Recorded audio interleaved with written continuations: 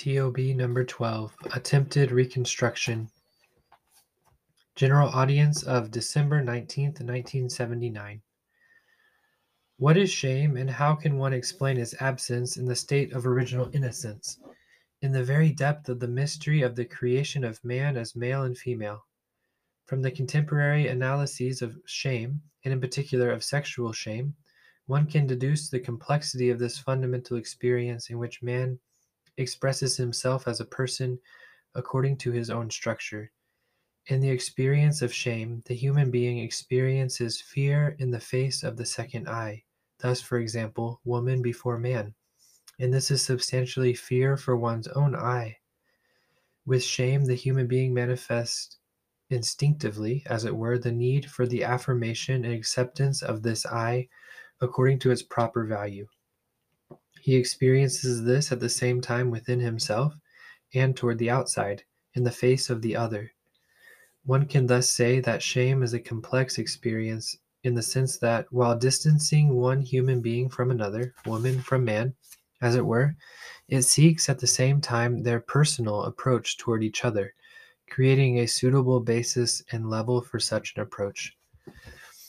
For the same reason, shame has a fundamental significance for the formation of ethos in the relations between human beings who live together, particularly in the relation between man and woman. The analysis of shame clearly indicates how deeply it is rooted precisely in their mutual relations, how exactly it expresses the essential rules for the communion of persons, and likewise how deeply it touches the dimension of man's original solitude. The emergence of man's original shame in the immediately subsequent narratives of Genesis chapter 3 has a meaning with many dimensions, and we must take up again its analysis in due time. What is the meaning, by contrast, of its original absence in Genesis chapter 2, verse 25? They were naked, but did not feel shame.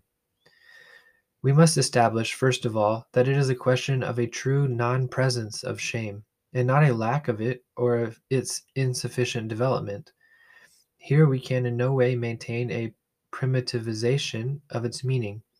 Thus, the text of Genesis chapter 2, verse 25 decidedly excludes not only the possibility of thinking about a lack of shame or about shamelessness, it excludes even more the possibility of explaining it by analogy with positive human experiences, for example, those of childhood or those of the life of so-called primitive peoples.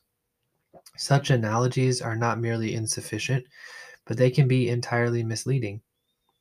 The words of Genesis chapter 2, verse 25, they did not feel shame, do not express a lack, but on the contrary, they serve to indicate a particular fullness of consciousness and experience.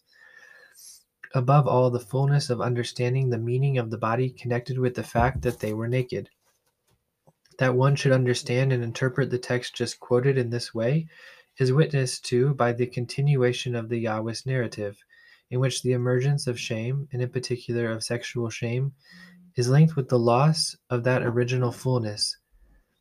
Presupposing, therefore, that the experience of shame is a boundary experience, we must ask ourselves, to what fullness of consciousness and experience, and in particular to what fullness of understanding the meaning of the body, does the meaning of original nakedness correspond, about which Genesis chapter 2, verse 25 speaks? Participation in the visibility of the world. To answer this question, one must keep in mind the analytic process conducted so far, which has its basis in the Yahwist passage as a whole. In this context, man's original solitude is portrayed as the non-identification of his own humanity with the world, of the living beings animalia that surround him. This non-identification gives way, in consequence of man's creation as male and female, to the happy discovery of his own humanity with the help of the other human being. In this way, the man recognizes and finds his own humanity with the help of the woman. Genesis chapter 2, verse 23. This act of discovery on the part of both brings about at the same time a perception of the world that occurs directly through the body, flesh of my flesh. The discovery is the direct and visible source of experience that effectively establishes their unity in humanity. For this reason, it is not difficult to understand that nakedness corresponds to that fullness of consciousness of the meaning of the body that comes from the typical perception of the senses. One can think about this fullness in categories of the truth of being or reality. And one can say that the man and the woman were originally given to each other precisely according to this truth, inasmuch as they were naked. In the analysis of the meaning of original nakedness, one absolutely cannot set aside this dimension. This participation in the perception of the world in its exterior aspect is a direct and, as it were, spontaneous fact before any critical complication of knowledge and of human experience, and it seems to be strictly linked with the experience of the meaning of the body. Already, in this way, one could perceive the original innocence of knowledge, the inner dimension of vision. Yet one cannot identify the meaning of original nakedness by considering only man's share in the exterior perception of the world. One cannot determine it without going down into man's innermost being.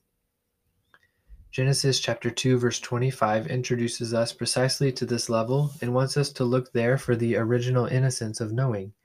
In fact, it is by the dimension of human interiority that one must explain and measure the particular fullness of interpersonal communion, thanks to which men and women were naked but did not feel shame. In our conventional language, the concept of communication has been nearly alienated from its deepest original semantic matrix. It is tied mainly to the realm of the media, that is, for the most part, to products that serve as means for understanding, exchange, and bringing people closer together. By contrast, one can rightly assume that in its original and deepest meaning, communication was and is directly connected with subjects who communicate precisely based on the common union that exists between them, both to reach and to express a reality that is proper and pertinent to the sphere of subjects' persons alone.